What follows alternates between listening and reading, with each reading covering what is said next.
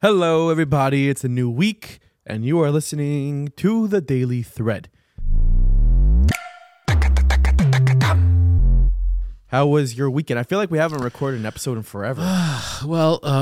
Actually, we had a pretty good episode Thursday. I think it was, when you finish with a good episode on Thursday, it kind of like lasts through the weekend because the feedback and the response just goes through the whole weekend. We should point out that it's a beautiful day here in New York for a change because we've been complaining for the longest time about how every day is gray and cloudy. It looks like an impending tornado or snowstorm or something.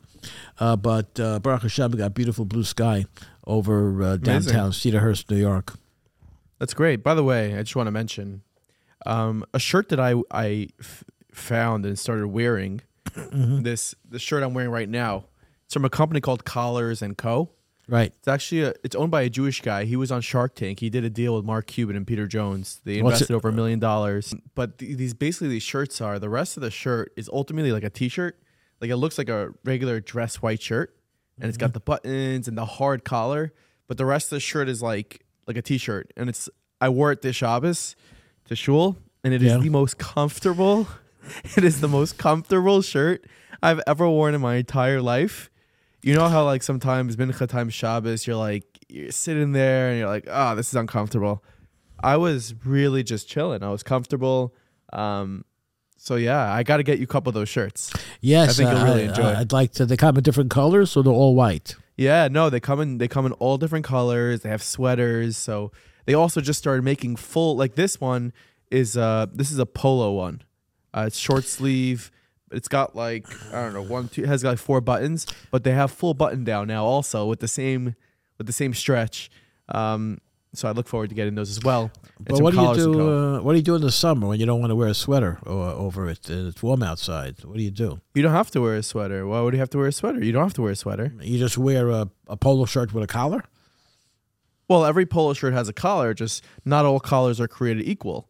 This collar is just a good collar. It's like a dress shirt collar. It's like a dress shirt collar, like this. It's like a dress shirt collar, but without that potato starch feeling on the rest of the shirt. It's a great thing, especially for people that always wear jackets. Yeshiva guys always wear jackets.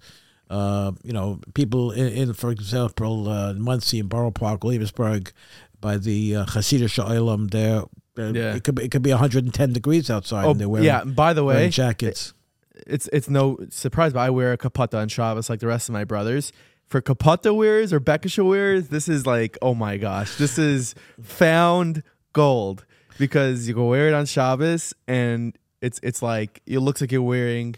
You can wear the collar is so good that you can wear a tie with it. It's like, by the way, people are wondering like this is not a paid ad. I just really am wearing a most amazing shirt ever. I see, but I'll tell you something. You sound like you're in love, actually.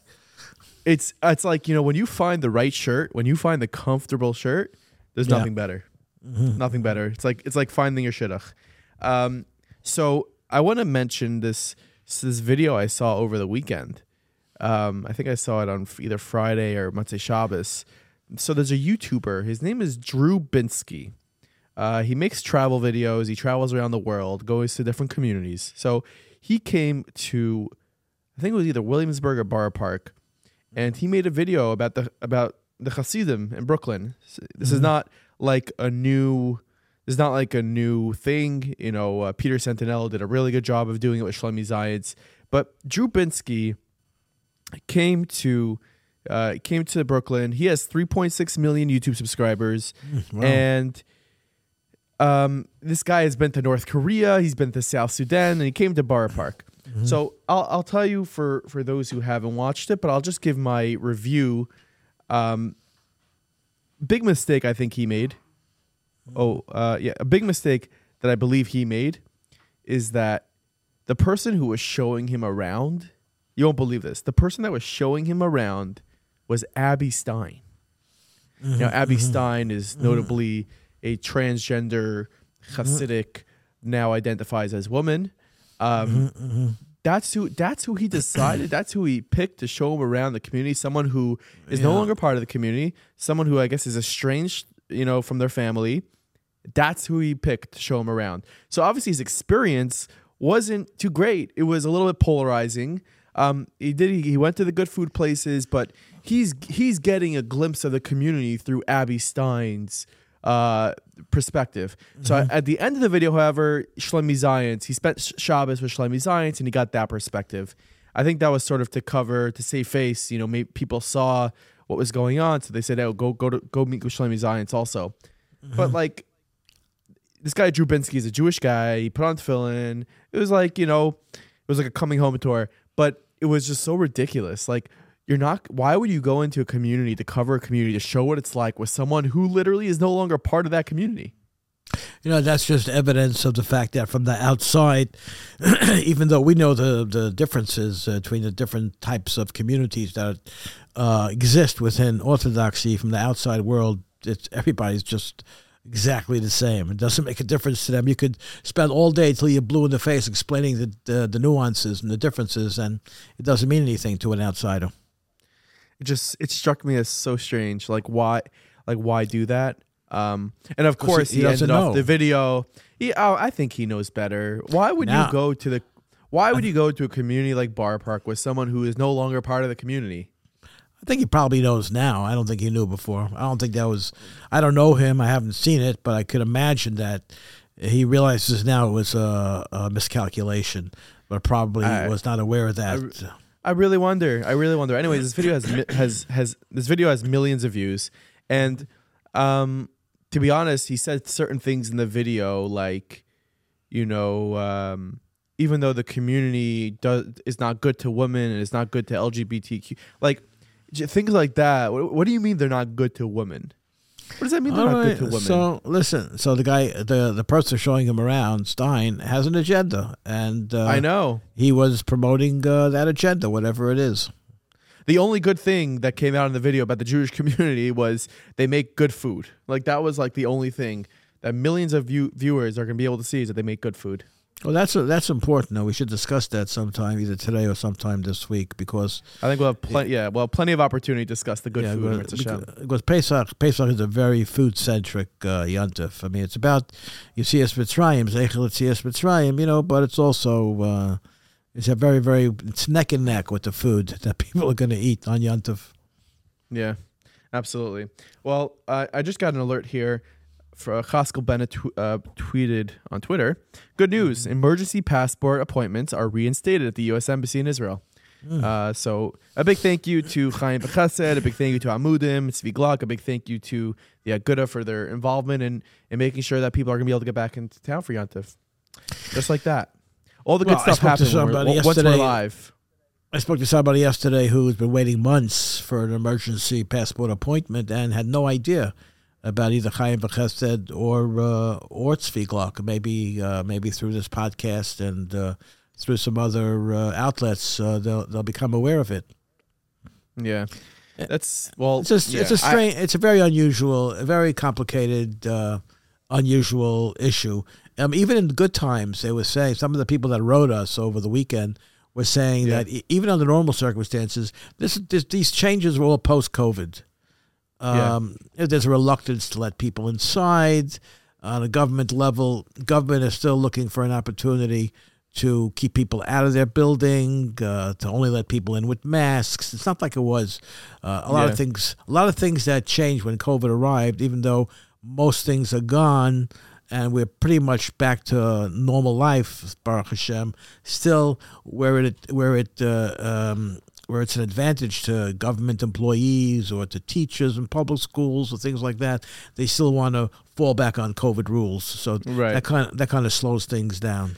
So just to get to some emails, I guess, about this, we got an email from someone that says, "Hi, Larry and Achi. I wanted to add something to your story regarding emergency passports for newborns. I just had my 5th child here in Israel, and it is the first time that I have to wait 6 months for an appointment to get a passport for my baby. In the past, pre-COVID, one could get an appointment easily within the first month after giving birth. Since COVID, it has been a major issue getting appointments. I just gave birth February 19th, and we started checking for appointments since that day. There are no appointments before September.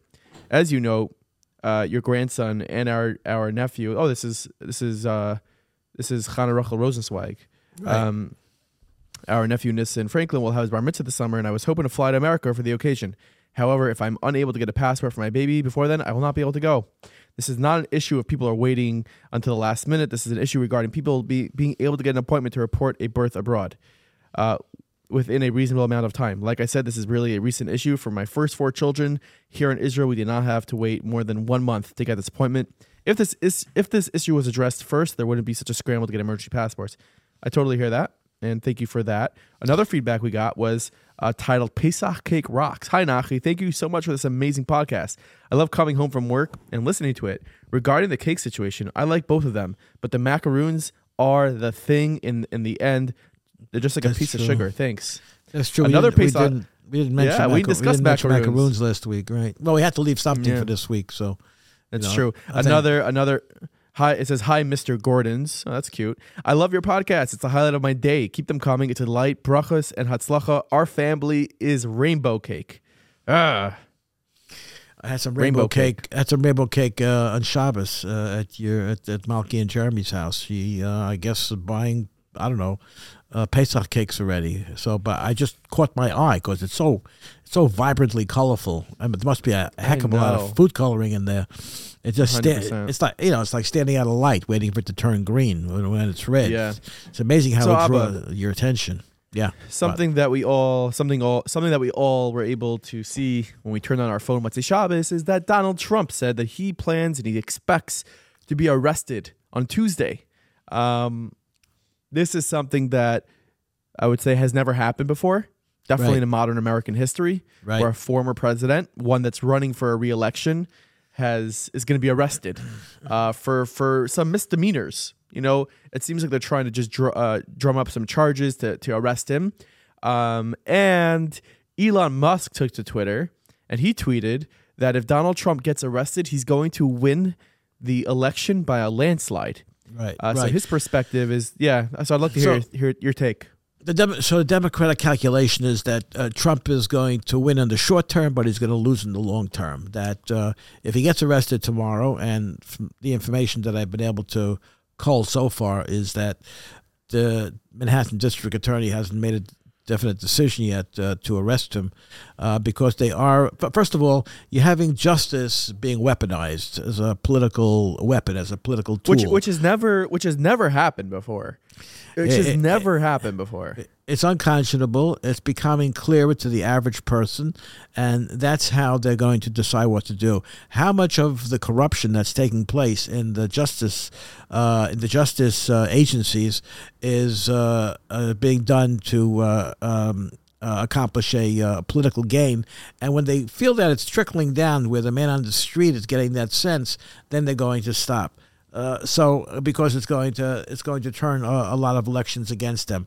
But right now, sitting here in March 2023, with an election not scheduled for president until November 2024, which is more than a year and a half away, they think that if they arrest him, they put handcuffs on him.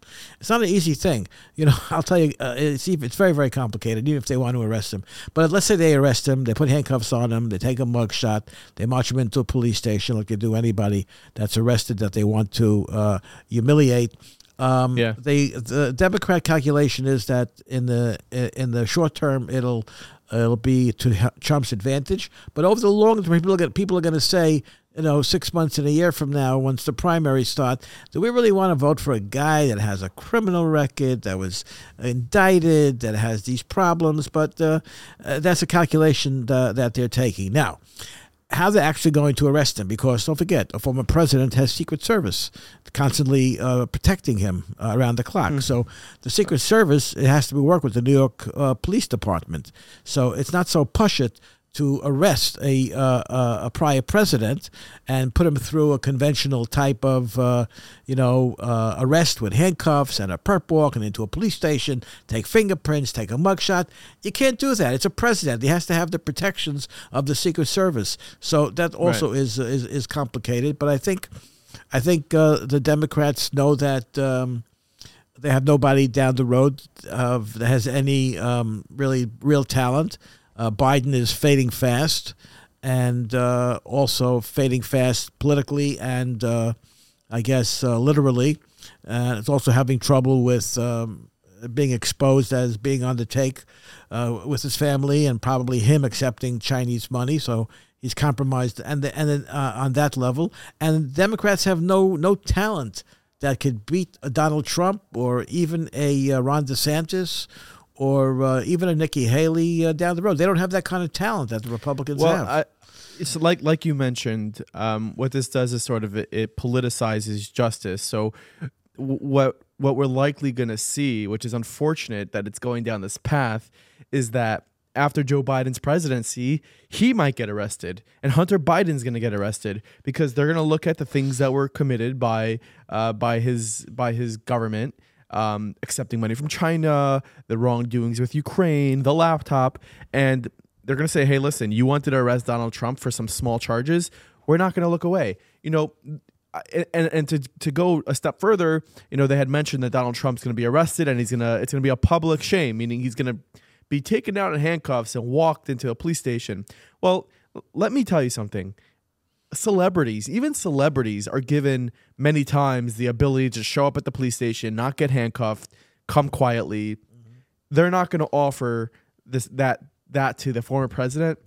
You said it perfectly. But Democrats, when they want to arrest somebody, they show up with a SWAT team at their house at 6 a.m. They point guns at their family. Republicans, you see, when Merrick Garland is the Attorney General of the United States, and he has to, on a federal level, he has to authorize these things. In New York City, you have, Governor Hochul, and you have police commissioner. They're all Democratic appointees. You have Attorney General in New York, Letitia James. They have one agenda item, is to stop Trump at all costs. When Trump was president and Bill Barr was Attorney General, and Trump wanted Barr to do certain things, Barr said, no, I can't do that. That's not right. That's not legal. That's not proper. Mike Pence was the same way. No, I'm not going to, you want me to do X, Y, and Z? I can't do X, Y, and Z. I have to consult my attorneys. And you know what? Things work exactly the same way in Israel. The right is not as cruel and doesn't stoop as low as the left does. Yeah, it's right now. I guess we're gonna see what happens tomorrow. Obviously, my prediction is that they're not gonna arrest him. I think that it's a really bad mistake in a bipartisan way. Even if you're a Democrat and all your officials are Democrats, the amount of chaos it's gonna cause in the streets of New York and in the streets everywhere, it's just going to cause unnecessary friction. I don't think there is enough to really convict him on, more than there was for Hillary Clinton, more than there was for Joe Biden, more than there probably was for any politician that's out there. This is a political move, and it's not worth it. When someone like Hillary Clinton or Joe Biden misuses money or takes money illegally, when you have a Democrat controlling the Department of Justice or the District Attorney's Office in New York, that's your perspective. They're not going to charge them. When you have a Republican there, they don't want to charge them either. They want to go easy. They want to move on. Even Joe Biden, until the Republicans won the majority in the House and they have a slight majority, Biden was just passing executive order after executive order. He doesn't. Republicans object. I'm going to just ram it down your throat. I'm just going to do what I got to do because I have the majority. Now Kevin McCarthy is not saying that we have the majority, so we're going to do what we want to do. No, Kevin McCarthy, I saw on the news yesterday, is saying, I want to sit down with the president. I want to talk. I want to negotiate. I want to reach a compromise. That's the Republicans. Yeah. Well, again, that's your opinion. That's your perspective. And yes. I think many people would agree. Whatever I'm saying is my perspective, my opinion, yes. Yeah. I think many people would agree with you. But listen, we'll see what happens tomorrow. If you're in for Hawk and fireworks, then tomorrow might be exciting or it might be a big letdown. But anyways, I would suggest not driving tomorrow anywhere near the city. That's something that... First of all, Republicans don't demonstrate Democrat. They don't Democrats demonstrate? Are you kidding me? Do you remember? Not the way. Do you remember January 6th? Do you remember January 6th? You're buying into the media story of January 6th was a big demonstration. No. There was I don't want to get into I don't want to get involved in that. I don't want to have any visits from the Justice Department, saying that I endorsed January 6th. Of course, I condemn January 6th and any kind of damage or violence. But it's only the Democrats that characterized it as an insurrection.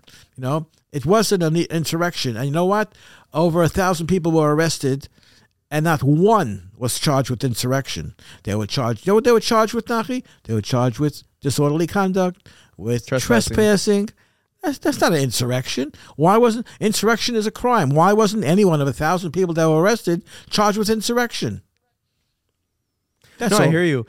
I hear you. And I hear what you're saying. But I'm just saying that you will. I can bet your bottom dollar that if Donald Trump is arrested tomorrow, New York City streets will be full of people, and they might not be looting, right? They might not be burning things down. If there's protests, it'll be calm. It'll be peaceful. They have a right to protest. Everyone in America has a right to protest. That's what makes America great. But when the Democrat followers go to the streets, you're talking about violence and destruction, and people die, and people get seriously ill, seriously hurt, and places get burnt down. That's a big difference. All I'm saying is that this is like a traffic alert. Traffic. If Donald Trump is arrested tomorrow, don't drive anywhere near the city. That's all I'm saying. Our next story is out of Hawara. Once again, there's a shooting in Hawara, and one of the victims of this shooting was David Stern, a 44-year-old self-defense instructor from the U.S., and he was shot while driving to a Torah lecture in Yerushalayim. Mm-hmm. David is a dual American and Israeli citizen, and they live in Givat Ronen. It's a neighborhood in the town of Itamar, north of Hawara. Mm-hmm. David got shot in the head. The bullet grazed his skull, and it was deflected into his arm. He was evacuated to the Beilinson Medical Center in Petach Tikva in serious condition. The hospital officials said Stern is now listed in moderate to serious condition, adding that he is not in life-threatening danger. I had heard that this David Stern he had lived in Far Rockaway at some point. Also, he lived in Los Angeles. He is a former member of the U.S. Marine Corps.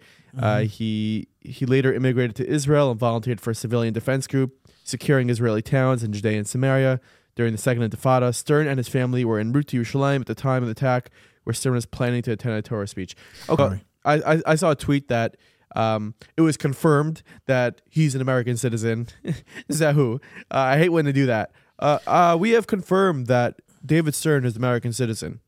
All right, so this is what happens. This is what happens now. Yeah. So if an Israeli gets shot or wounded or even killed, God forbid, by a Palestinian terrorist, there's absolute silence by representatives and officials in the United States. If he happens to be a dual American and Israeli citizen, there's absolute silence from officials in the State Department and the United States. So what's the difference? So you hear for 5 seconds that he has dual citizenship. It doesn't mean anything. Doesn't mean anything. What does that mean? What does that mean? Doesn't mean anything. Well, so what if he's an American citizen? So they're attacking Americans. The idea of announcing that, the idea of publicizing that, is that the United States should take some kind of stand and help in cracking down on terrorism, which the Palestinian Authority refuses to do. But they're not going. They're giving hundreds of millions of dollars to the Palestinian Authority that this guy who did the shooting yesterday happened to have been killed by the IDF, who tracked him down after the shooting. But if they survive, his surviving family is going to be getting payment every single month for him having the great courage, according to them, of shooting a Jew. So you got a reward. You got a reward. I'm just curious. Has Joe Biden said anything? No, he's not going to say anything. I don't even know if he knows about it. It's an American citizen. It's an American citizen. That's my whole point. It doesn't matter. It doesn't matter. That's just announced. I don't know. That's just a way of getting a little bit additional information. I'm listening to the news on Fox and a couple of other stations, and monitoring the websites, the news websites, since 5:30 this morning. Except for the Israeli websites, I haven't seen a word. True. Also, you know what? Truth is, it was even hard for me to find an article on this story. I went to Art Sheva. There's nothing on. There's really nothing anywhere. Well, can I tell you? If you look at Art Sheva now, remember about 3 weeks ago there was a Palestinian shot a gun in the middle of Dizengoff Street in Tel Aviv, and injured 3 people. Well, one of them died this morning of his injuries. Okay, Or Ashkar, he's a victim of a Tel Aviv terrorist attack. He succumbed to his wounds. He was seriously wounded in that attack, but it was 3 weeks ago. It was been forgotten since those 3 weeks ago. The Paley brothers were run down and killed. The Yaniv brothers were shot and killed in Huwara. Mr. Stern was shot yesterday. Who even remembers Or Ashkar, who was dressed up in a suit with his 2 friends going to a wedding, and he's now dead. Because he happened to be a Jew living in Israel. He's not an American citizen. Do you hear anything? Do you hear any outrage? Do you hear any protests? Well, what's Bibi going to do about it? I don't know. I saw there's a movie on Chai Flix. I don't know if you know. It's an Israeli site that has these interesting documentaries about a guy that chronicles all the terrorist attacks, the bus bombings that happened over the years since the early 2000s in Jerusalem. And he gives a quiz to his people that take his tour. One of the things says, okay, if there's a bus bombing, if 8 are killed, can you go out and have dinner afterwards? The answer is yes. If 12 are killed, well, maybe you'll cancel dinner. It's everything is how you integrate it into your reality. And that's where the problem lies when it comes to Arabs and Israelis and innocent people being shot at in their cars or on the streets of Israel. Well, that's our episode for today of the Daily Thread. 1 second, I want to bring one thing. Want to bring one thing up. You got to give me a signal when you want to end. That's my signal. What's up? No, I want to talk about Simcha Eichenstein's announcement, New York State Assemblyman Simcha Eichenstein, about being overcharged for car washes before Pesach. If you want to wait till tomorrow, I mean, everybody has to wash their car before Pesach, right? That's one of the. It's true. It's part of the yontif, right? It's part of the way you buy shmur matzah, and you maybe get a new suit, maybe get a new, what's it called, Collars and Company, Collars and Co. Maybe get a new collar, maybe get a tie, maybe you don't wear a tie, but one thing you got to do is wash your car, okay? And Simcha Eichenstein, who's an old friend of mine and now took Dov Hikian's place in the New York State Assembly a few years ago. He's now a New York State Assemblyman. And he announced last week, or Thursday or Friday of last week, that we should be on the lookout for car washes that charge Jews more money for Pesach cleaning than they do all year round. And what are you going to do about it if you discover it? You know what you're going to do about it? Nothing.